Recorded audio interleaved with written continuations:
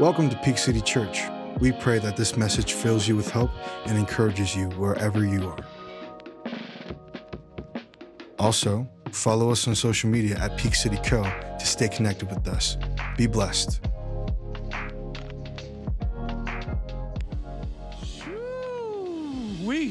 My goodness gracious. That was amazing. Can we give it up for my man Jared leading us in worship today and the voice? Come on. Got the voice of I would say an angel, but that's not an angel. That's a deep, burly angel. I'd do anything to have his voice. Joseph said same. I ribbed on him last service for saying that. I ain't gonna rib on him again. We love Joseph's voice too. So thrilled to have you with us. Before I jump in, I do want to take a second and just acknowledge our Heart for the House offering that we did over the past couple months. If you were with us, you know we talked a lot about growing a heart for this house, a heart for what God is doing here at Peak City, and doing whatever we can to continue to see that life change, right? We said that our stories of life change and growth are outpacing our giving.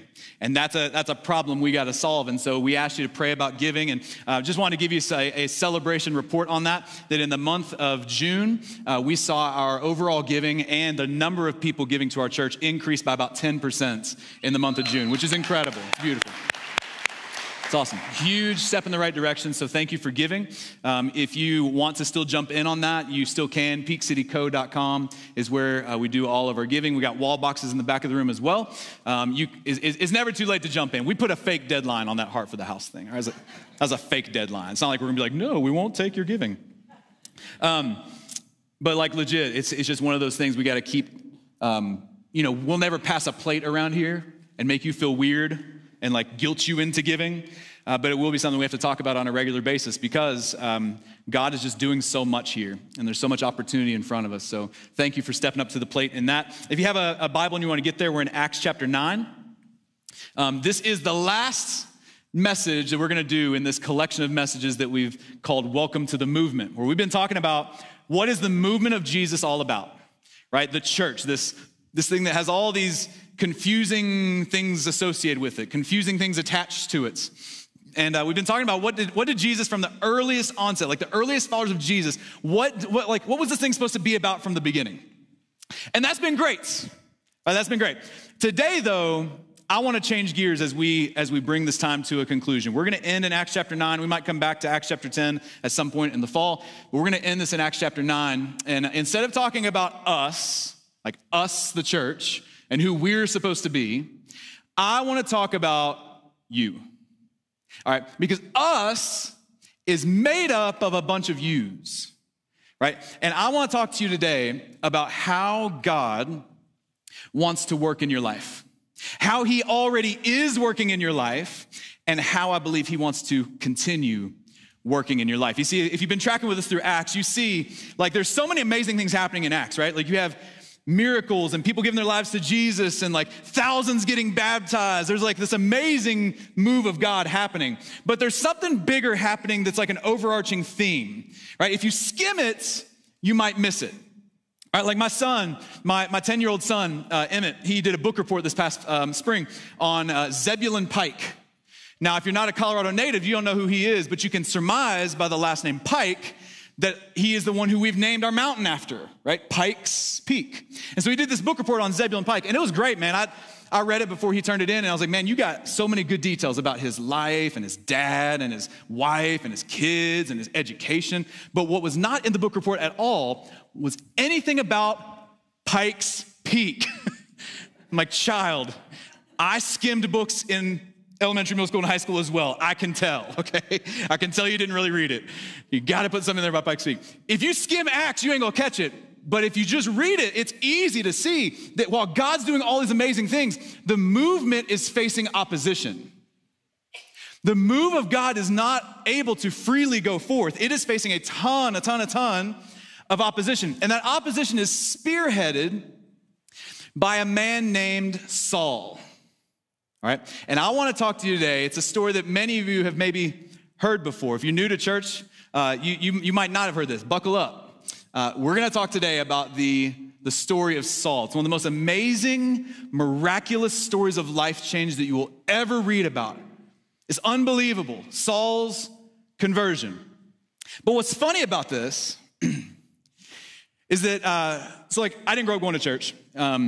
I came to faith at 17 and started reading the Bible. Like the first time I ever read the Bible, honestly, this is bad. Hate to admit this might make you like lower your respect for me. The first time I ever really read the Bible is when I started going to Bible college to be a pastor. Not a great combo. But like my first class in college was on the book of Acts, and I had never read the book of Acts. So I step in, I start reading it, and we get to Acts 9, I'm like, whoa, this is amazing. This guy named Saul, who was like the spearhead of the opposition, he hated the movement of Jesus, and all of a sudden, we're gonna see he's like miraculously and just amazingly converted, and his life has changed.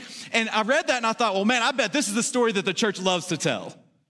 Right, like I bet this is the story that every church, like every Sunday is like, hey, we're gonna talk about a few other stories, but we're gonna end in Acts 9, because this is amazing. But what I found was very different. What I found was that the church didn't really talk about Acts 9 all that much. In fact, what I saw is that most Christians and most churches treated Acts 9 and the conversion of Saul like it was an exception, not the norm. Like it was nice of God to work in Saul's life like that, but he doesn't work in our lives like that. And I want to dunk on that thought today. I want to step all over it today. Because I believe with all of my heart, and I think you're going to see it, that the way that God moved in Saul's life is an outline for how he is and wants to continue moving in your life. That's why the title of my message today is not Saul's Road to Damascus. Like if you see in your Bible, in Acts 9 it says like Saul on the road to Damascus, the road that to the city where his life was changed, or it may even say Saul's Road to Damascus. See, the title of my message today is not Saul's Road to Damascus, it's your road to Damascus. It's what God wants to do in your life. I want you to see this extreme, crazy story, and I want you to find yourself in it today. I want you to see that God's actually working in your life just like he worked in Saul's life. We sang it before. He's the same God. You ready for it? Acts 9. We're going to start in verse 1. It says, meanwhile, Saul was still breathing out murderous threats against the Lord's disciples. He went to the high priest and he asked him for letters to the synagogues in Damascus so that if he found any there who belonged to the way, if he found any Christians, whether men or women, he might take them as prisoners to Jerusalem. Pause. The road to Damascus. Saul was actively persecuting anyone who says they believe in Jesus.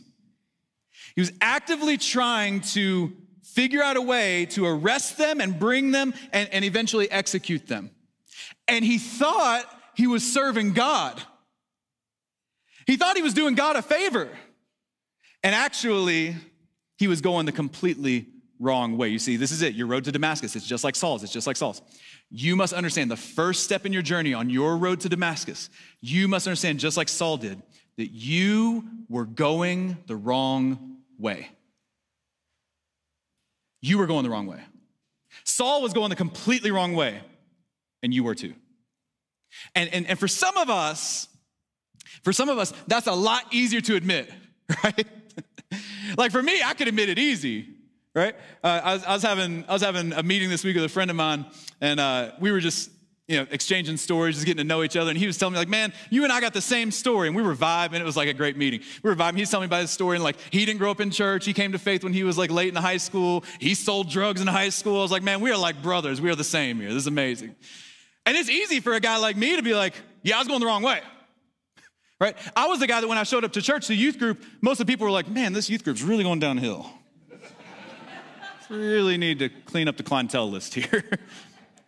Like everyone, like I was the party guy. I was chasing girls. I was doing everything a teenager shouldn't do. So sure, I was going the wrong way, but that's easy for me. For many of you in the room, especially if you grew up in church, it's a little more difficult to see. It's a little more difficult to admit that you were going the wrong way. I think many of us convince ourselves, and we adopt this lie from the enemy, that your life might have been going slightly in the wrong direction. Right? It's not like nobody here claims to be perfect. No one's a psycho like that. But you were pretty good. You were just going slightly in the wrong direction. I was picking up a friend of mine from the airport. This was about a year ago. And I was enjoying some time in the car with no kids to tell me what songs to listen to. If you're a parent of young kids. My kids, I'm trying to expose them to good music. I'm trying to expose them to good hip hop, good R&B, good country. I'm trying to expose them to good stuff. And then they get in the car and they make awful requests, like horrible requests. Like, Dad, can we listen to like Imagine Dragons? And I'm like, oh God. You can no longer bear the name Kinder. That's it. We're done. This family allegiance, it's over. So I was just enjoying some time in the car, like no kids, no DJing. It's just I get to listen to what I want to listen to, right? So I'm on my way to Denver airport, and my friend texts me, hey, I'm here, where are you? I was like, oh man, where am I? And I just happened to barely miss my turn, my exit, right? It's just a little deviation. And then I saw a sign that says Boulder this way. It's like, oh no, I have gone on the opposite side of Denver, and now I have a lot more songs to listen to on my own on the way back. So you think you're going just a slightly bit in the wrong direction. You know, if your marriage gets a few degrees off, fast forward 5 years and you end up worlds apart. Your life gets a little bit off track, fast forward a few years, it's a lot off track. See, some of y'all, I think God sent me here today for some of you so that I could tell you, you think you're a good person. You think you're crushing it. You think you're doing great, but you're a few degrees off and you were a few degrees off. And that is just as bad as the drug dealer on the corner. It doesn't say that only the drug dealers have sinned and fallen short of the glory of God. It says that all have. See, it's easy for me. My wife Brittany and I talk about this all the time because, like, for me, it was easy for me to see in my life. For her, though, she was raised in church, straight A's, accomplished athlete, had the trophies, everything was good, right? Right, she was good. Slightly off, though, because what started to develop in her, and this happens to so many people that grow up in church. So many people grow up in church. What started to develop in her was this superiority, this self-righteousness, this looking down on anyone that isn't like her, that's not as good at life as she is. And let me tell you, nothing will land you further away from the heart of God than the sin of self-righteousness. Nothing will have you farther away from your Heavenly Father than thinking you're better than somebody else. See, slightly in the wrong way, but it's in the exact same place as everybody else. See, if you, again, this is your road to Damascus. If you want to embrace the life that God has for you, if you want to experience Jesus, life to the full, you have to come to a place where you're willing to say, Jesus, I was going the wrong way. And all my accomplishments and all my achievements, it didn't add up to anything. I was going the wrong way. You know, that's why some of you all don't have a fire that's lit inside of you when we sing about forgiveness and grace. It's because you haven't really understood how wrong of a way you were going. When you embrace that you were going the wrong way and you hear about the unconditional love of your Heavenly Father, you can't help but clap. You can't help but raise your hands. You can't help but shout because, oh my gosh, it's unbelievable. You were going the wrong way. You were going the wrong way. This is your road to Damascus. You were going the wrong way until God stepped in. This is your road to Damascus. You were going the wrong way until God stepped in. Look with me in verse 3. It says, as he, Saul, neared Damascus on his journey, suddenly a light from heaven flashed around him, and he fell to the ground, and he heard a voice say to him, Saul, Saul, why do you persecute me? Who are you, Lord? Saul asked. I am Jesus, whom you are persecuting, he replied. Now get up, go into the city, and you'll be told what you must do. The men traveling with Saul, they stood there speechless. They heard the sound, but they didn't see anyone. Saul, he got up from the ground, but when he opened his eyes, he could see nothing. And so they led him by the hand into Damascus, and for 3 days he was blind, and he did not eat or drink anything. God stepped into his life in a powerful way. But here's the thing, Saul, he was killing Christians a few days before, and now he realizes, oh no, I've been killing the followers of the one who is actually God. However, at this point, he has nobody, right? He's stuck. He's blind. He has no food. He has no place to stay. And none of the followers of Jesus are going to trust him. So God wakes up a man who lives in Damascus named Ananias. He says, hey, Ananias, I need you to go to this house and you're going to meet Saul. He's like, Saul? He's like, yeah, Saul. Saul, the guy who killed Christians? Yeah, Saul, the guy who killed Christians. And I want you to go and I want you to pray for him. And I was like, I ain't doing that. You lost your mind? That dude kills people like me. I ain't gonna lay my hands on him. If I lay hands on him, I'm gonna do something else. I'm gonna pray for him. And God says to Ananias in verse 15, he says, but the Lord says to Ananias, go, this man is my chosen instrument to proclaim my name to the Gentiles and their kings and to the people of Israel. I will show him how much he must suffer for my name. And Ananias liked the sound of that. So he went to the house and he entered it. And placing his hands on Saul, he said, brother Saul, the Lord Jesus, who appeared to you on the road as you were coming here, he has sent me so that you may see again and be filled with the Holy Spirit. And immediately something like scales fell from Saul's eyes and he could see again. He got up and he was baptized. And after taking some food, he regained his strength. So you were going the wrong way until God stepped in. And you read this and you go, I mean, yeah, he stepped in Saul's life. He blinded him on a road. I mean, just kind of like forced himself into Saul's life. Sure, that'd be great, right? Must be nice, you know? But that's not how God's worked in my life. And I would go, really? Really? You might need to look again. Like when I tell my kids to go clean their room or go clean the yard and they come back a minute later and like, it's clean. I'm like, really? I told my kids clean the yard a couple days ago and they came like, done. I went out there and there were shreds of aluminum foil all over the yard. These kids are monsters. It's like, what are you even doing? What game is this? It's not clean. Really? Like, you think that this is extreme? You think that God doesn't work in your life like this right now? Really? You need to look again. Because you think this is extreme, but I would say it's just as extreme as your wife giving you 6, 7, 8, 9 chances when she could have left you a decade ago. Sounds about the same to me. You think this is extreme, but yet here you are. You were sitting in your recliner. Some of you can remember the day you were sitting in your recliner. Your income was so set. Your family's looking so good. Everything's good. You got the job. You got it all. And you were sitting in the middle of everything you'd ever worked for. And deep down, you still felt incomplete. You still felt like there's got to be more to life than this. And you try to tell me that's not the voice of God blinding you in the middle of your cush life to get you to see that you were created for more. It's the exact same thing. Some of you think it's extreme for Saul to be blinded on the road to Damascus. But yet God just happened to place the right mentor into your life at just the right time. Huh?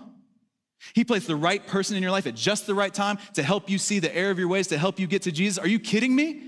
Like for me, I wouldn't be here if it wasn't for two people. A guy named Ben who kept inviting me to church over and over and over and over, and we were not friends. He just kind of showed up in my life, and I found out later on that God had told him, God had put me on his heart and said, you need to help that kid get to Jesus. Ben wasn't even thinking about me. We didn't run the same circles. And then Brittany. Like when I met Brittany, the woman who's now my wife, I'm like, that girl must have been on her road to Damascus moment. She must have been blind as a bat when she said yes to me. I can't explain that. I was the punk kid that nobody trusted in the youth group, and all of a sudden there's this amazing girl who's like, oh, man, I've really got the hots for that dude. Like, do you see what I see? I did not. I don't know why a Christmas carol just popped in my head. That didn't happen first service. I can't explain it though. Like I can't wrap my head around it other than to say, God stepped into my life. Some of you are here right now. Come on. Just the fact that you are in a church right now is proof that God is after you.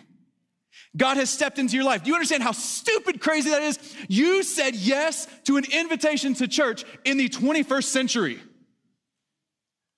Half these churches out here are crazy. And you're like, hey, I don't know, man. I got invited to this church. Something in me thinks I need to go check it out. You drove by and said, man, I saw this church with a huge P logo on the front. I don't know. I'll just walk in there and not know anybody and just see what's going on. It's God stepping into your life. You wouldn't be here if God wasn't actively involved in orchestrating things and pursuing you. I'm telling you, just like he was in Saul's life, just like he stepped in a powerful way, he has stepped in your life in a powerful way. You just need to look again. When you look back on your life and you can see the fingerprints of God all over your circumstances, it'll change your level of gratitude. It'll change the way you love people. It'll change the way you read scripture. It'll change the way you pray. You just need to look again. See, you were going the wrong way until God stepped in. And now, just like Saul, again, this is your road to Damascus. You were going the wrong way until God stepped in, and now you've got world-changing potential. You got world-changing potential inside of you. Look at verse 19. It says, Saul spent several days with the disciples in Damascus. And at once he began to preach in the synagogues that Jesus is the Son of God. And all those who heard him were astonished. And they asked, isn't he the man who raised havoc in Jerusalem among all those who call on his name? And hasn't he come here to take them all as prisoners to the chief priests? But yet Saul grew more and more powerful, and he baffled the Jews living in Damascus by proving that Jesus is the Messiah. The greatest enemy of the movement of God becomes the greatest missionary for the movement of God. The greatest foe of the movement becomes the greatest friend and ally to all who follow Jesus. It's unbelievable. And again, if you've been in church, you know this. If you're new, welcome to this. Saul became Paul. Saul became Paul, the writer of 3/4 of the New Testament. Saul became Paul, the one who wrote theology that scholars 2,000 years later are still trying to wrap their heads around. Saul became Paul, who wrote the instructions for guys like me to figure out how to lead churches like this. Saul became Paul, and I'm telling you, his impact far outlasted his life. From a man who was killing Christians to now empowering them and reaching people for Jesus. And I love it, preaching the gospel in such a powerful way that it was baffling people. Baffling them, right? He's like, it doesn't say I inspired people to follow Jesus. It doesn't say that I tricked people into thinking that Jesus was God. It said I proved to them. That's how powerful his preaching was. And you go, wow, man, that's awesome. But again, you excuse it. Good for Saul. Right, but I'm not going to write any letters that people read 2,000 years from now. Right? I'm not going to lead churches and do all the things that he did. No. Come on. Do you think Saul, who became Paul, actually thought that you and I would be reading his letters 2,000 years later? I guarantee you when we get to heaven and meet him, he's going to be like, oh, I'm embarrassed. You guys are reading my early work. I was not all that good at writing back then. Oof. I'm telling you, like if you went back in the annals of Petey Kinder history, I'd be so embarrassed if you saw some of my early sermons. Like the very first sermon that I ever preached, I walked off stage and I walked straight to my wife and I said, hey, how'd it go? And she was like, well, it can only go up from here. And that's how I knew I had the right one. Because she wasn't wrong. She wasn't wrong. You don't know how God's going to use your life. You don't know what he's going to use your faithfulness to do. I think God sent me here for somebody today to hear this, that your impact is going to outlast you. The legacy you leave behind is going to impact people far beyond anything you could ever imagine. I was talking to a volunteer from Peak City Kids this past week. She serves in the nursery, rocking babies, right? Best job in the church until they cry. No. I say, hey, thank you so much for serving, but also you need to understand what you're doing for the church and the impact of what rocking that baby for an hour could do long term, right? You rocking that baby could give a young couple who hasn't had enough sleep in days, weeks, months, a breather to go and hear a message that God loves you and God sees you and God cares for you and could give them the courage to keep going. You rocking that baby might actually save a marriage, which then impacts the child for the rest of their lives. You rocking that baby, like you just don't know. You might be the thing that's keeping a single mom standing because she can come and drop her baby off for an hour and not have to pay for it. Like you rocking that baby might be the thing that's keeping the wife whose husband is deployed away from depression so she can get a little bit of a break. Like you don't know. And then, forget the parents for a second. You don't know who that baby's going to end up being. Right? You might be rocking the next lead pastor of Peak City Church. You might be rocking the next business leader who's going to start something in the city that changes the city. You might be carrying and rocking to sleep a baby that's going to be the next artist that influences the culture of our city. You just don't know. I'm telling you, God wants to use your life. He wants to use your impact. He wants to use you in such a powerful way, far beyond what you could ever imagine. You have world-changing potential inside of you. And it don't matter the season. It don't matter the season of life you're in, right? I got. I was just talking to him right before service. Ed, if you know Ed and Pam, if you don't, it's all good, but man, you need to get to know them. They're an older couple in our church, and they've made it their mission that they're just going to invest in young marriages. And I'm telling you, what Ed and Pam are doing, I talk to many young couples in our church, and when I hear them say, oh yeah, we've been up to Ed and Pam's house for dinner, I'm like, yeah, you have, of course you have. Because this is what Ed and Pam do. And their ministry is going to far outlast them.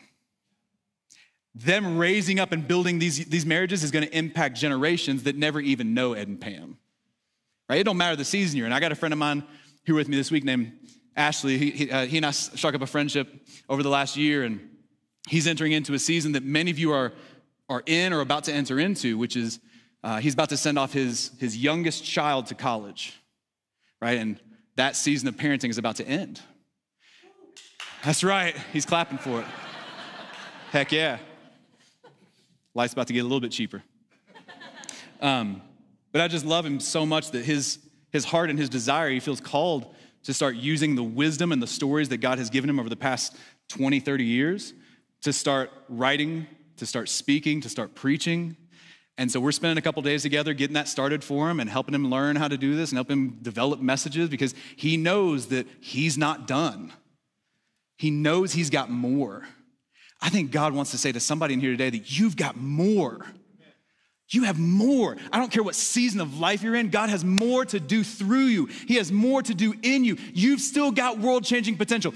If you're not dead, God is not done with your life. But, here's a big old but.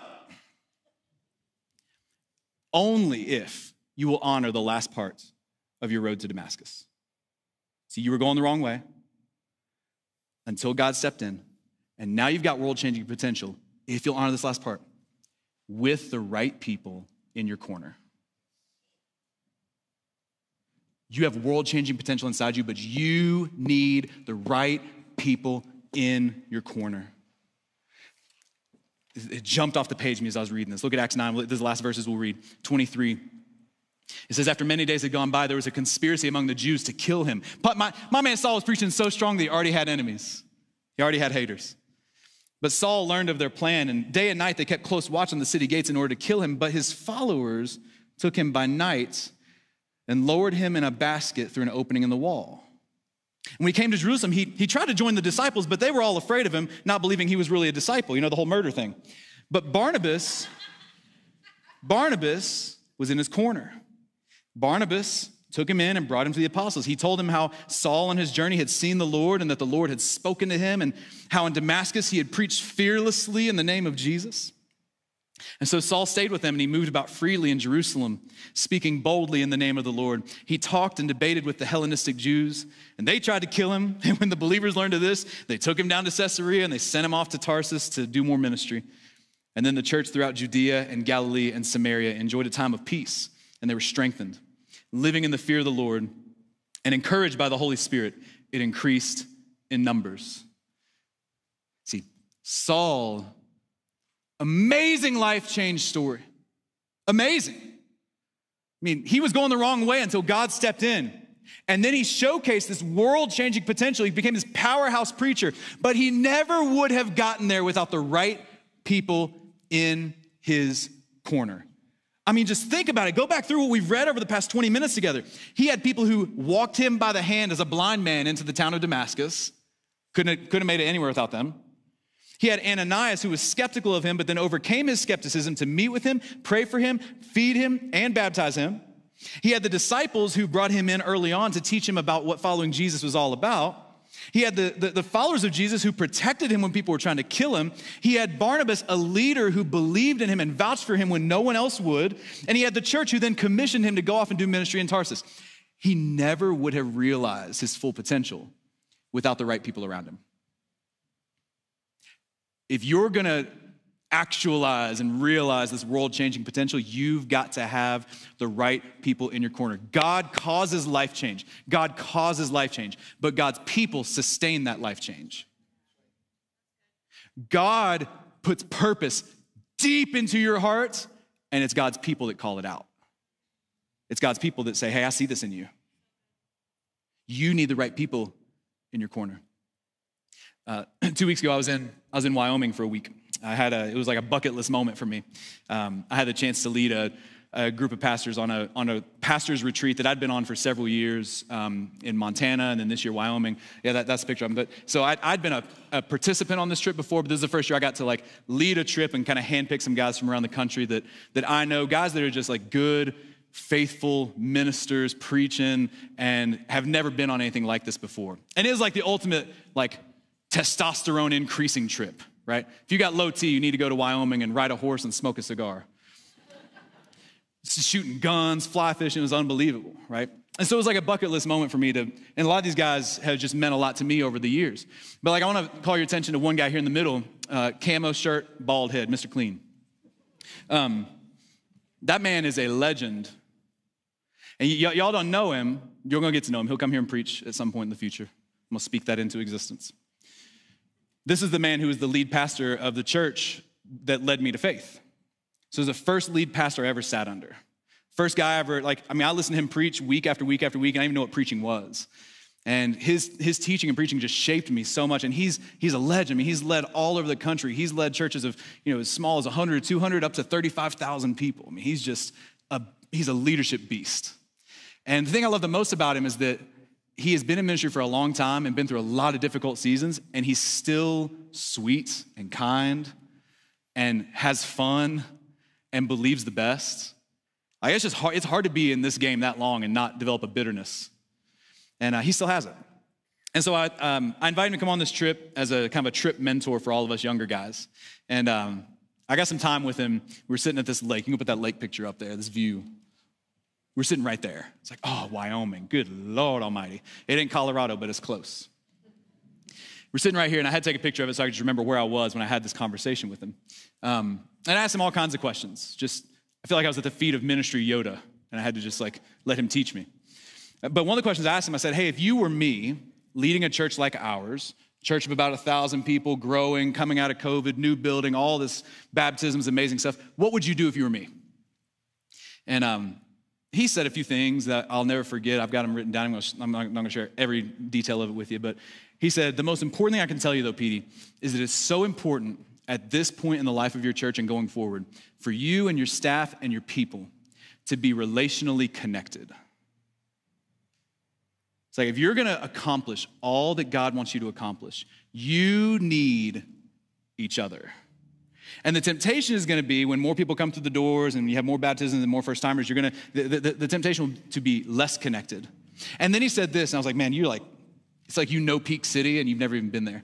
He said, I bet you've got a church full of people where there's kind of two camps. There's people that have been there for a long time and have seen it through a ton of change, and they probably walk in, and the thing you probably hear from them is, man, I love what's going on, but I don't really know anybody anymore.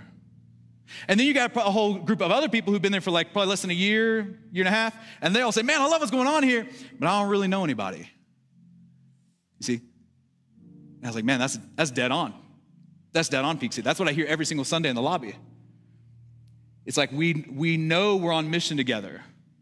We love what God's doing, but we're just not as tight-knit as we were pre-COVID. I think this is one of the biggest things the pandemic did to us, is that it destroyed our previous communities.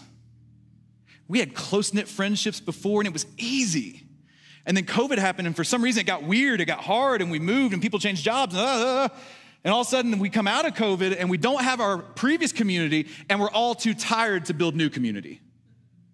It's like we don't have any close friends anymore, and we're also too tired to make new ones. And that's a really tricky middle ground to live in. And I just want you to know, for me, when I see that, when he put his finger on that issue for me, and I'd been sensing for a while. I was talking to Derek and our staff about this a lot. It's like I see it that it's on me, as your leader, it's on me to make sure that we fix that. That we go from, we never stop reaching people. It's not like we're gonna all of a sudden become this like inclusive church. It's like Insiders Club. But it's on us to create an environment where we can grow and be relationally connected. And so you're gonna see us do things in the fall that's like, I don't know if it's gonna work. We'll see. We're gonna throw spaghetti at the wall and see what sticks. Like we'll do things like, you'll probably see us do like a men's night, a women's night, a family night. We might grill out burgers and dogs after second service, and whoever wants to stay and eat. I don't know. We're gonna try stuff to just create environments where we can be relationally connected together. But I wanna say this, I wanna cut through the church crap for a second. We could program the snot out of this thing, and it won't make a bit of difference if you and I, again, forget us, it's about you. If you don't put yourself out there and risk relationship again. I can give you all kinds of environments, we could provide all kinds of times for you to meet people, but if you don't risk putting yourself out there, if you don't risk turning to the person that you met during meet and greet and after this service say, hey, do you want to go get coffee sometime?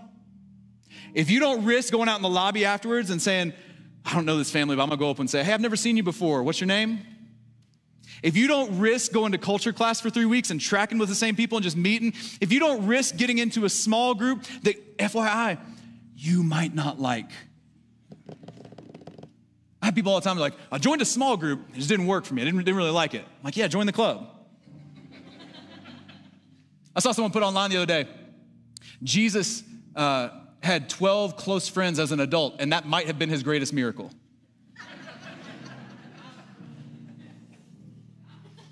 But you've got to risk rejection. You've got to risk it being awkward. You've got to risk to put yourself out there in order to find the right people to be in your corner. That's what I'm saying is on the line. Obviously, I want our church to be the most family feel. I want it to be amazing. Yeah. Forget us. Think about you. If you want to accomplish all that God has for your life, you can't do it alone. You need people. You need family. You need somebody that's going to grieve with you when it's sad. You need somebody that's going to listen when life is complicated. You need somebody that's going to pop open the best bottle of wine they got when everything's going good. You need the right people in your corner. This is your road to Damascus. This is it. This is how God is working in your life and wants to continue working in your life. You were going the wrong way until God stepped in. And now you've got world-changing potential with the right people in your corner. It's how God wants to work in your life. It's how he is working in your life, whether or not you're aware of it. But just like any relationship, this is a two-way street. God wants to work in your life like this, but he will only work in your life like this if you say, God, here I am. Would you take me to Damascus? This is the road to get there.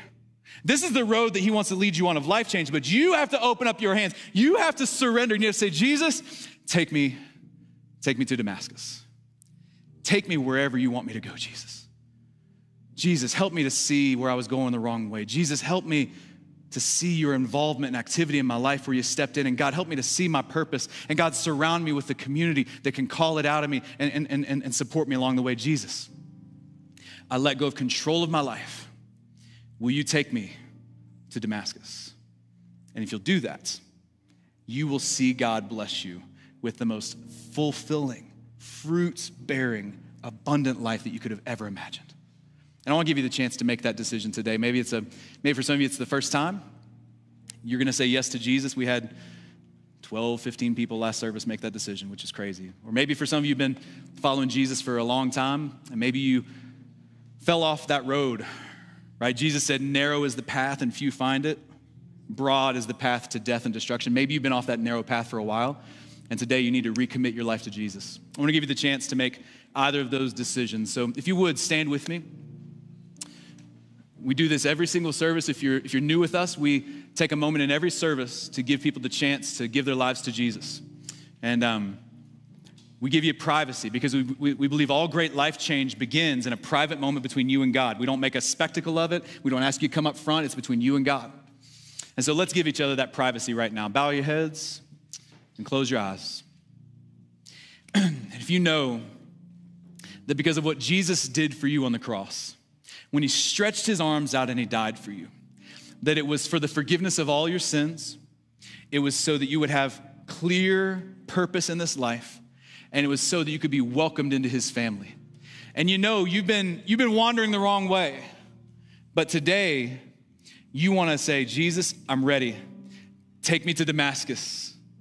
Take me wherever you want to go. And if you want to make that decision for the first time, you don't have to have your life cleaned up. You don't have to have the Bible memorized. None of that. It's not about being good for him. It's about saying yes to the start of the journey. And if that's you and you want to make that decision, I want you to raise your hand on the count of 3 as a private moment between you and God. 1, 2, 3.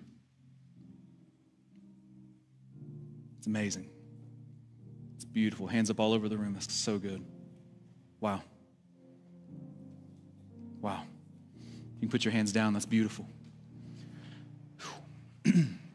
If you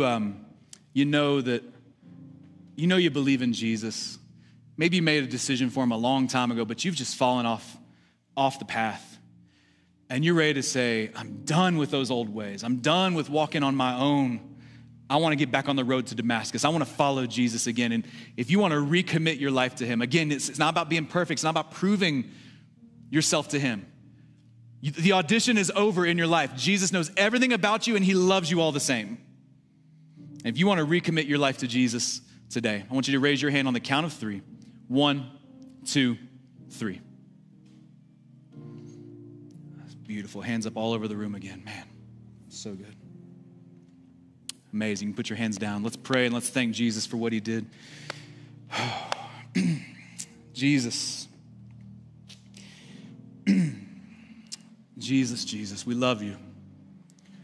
And we're so thankful that you didn't leave us to walk these paths alone. You didn't leave us to sit in a life of mediocrity, but you came and you stepped into our lives and you paved a way for us to get back to our God-created, God-given purpose and potential. We're so thankful. We're thankful that we don't have to worry about you being some distant God who's unconcerned with us. No, you're intimately involved with our lives and our circumstances and our situations. God, we thank you for that. And God, I thank you for every person that just made a big, big decision. God, we know that like you taught the story of the farmer who sows seed along the ground, that some of it takes roots and some of it doesn't. God, I'm praying that every decision today takes roots, that it leads to real life change, real life transformation today. And Jesus, we just trust you. We trust that you're going to keep growing our church the right way. You're going to keep us all on the straight and narrow path. We're going to cling to each other. We're going to lock arms with one another, and we're going to make it through this life together and fulfill the God-given potential that you've given us. God, we know it. We believe that's possible, Jesus. And so we thank you for that, and we thank you for how your Spirit worked in the room today. We don't take it for granted. This does not happen all over the place, God. We thank you that you're working here, and so we stand in the confidence and conviction of your love for us, that your Spirit is alive and well in this place, and that you have changed lives on this day. And we celebrate that in the powerful name of Jesus together by saying, amen, amen.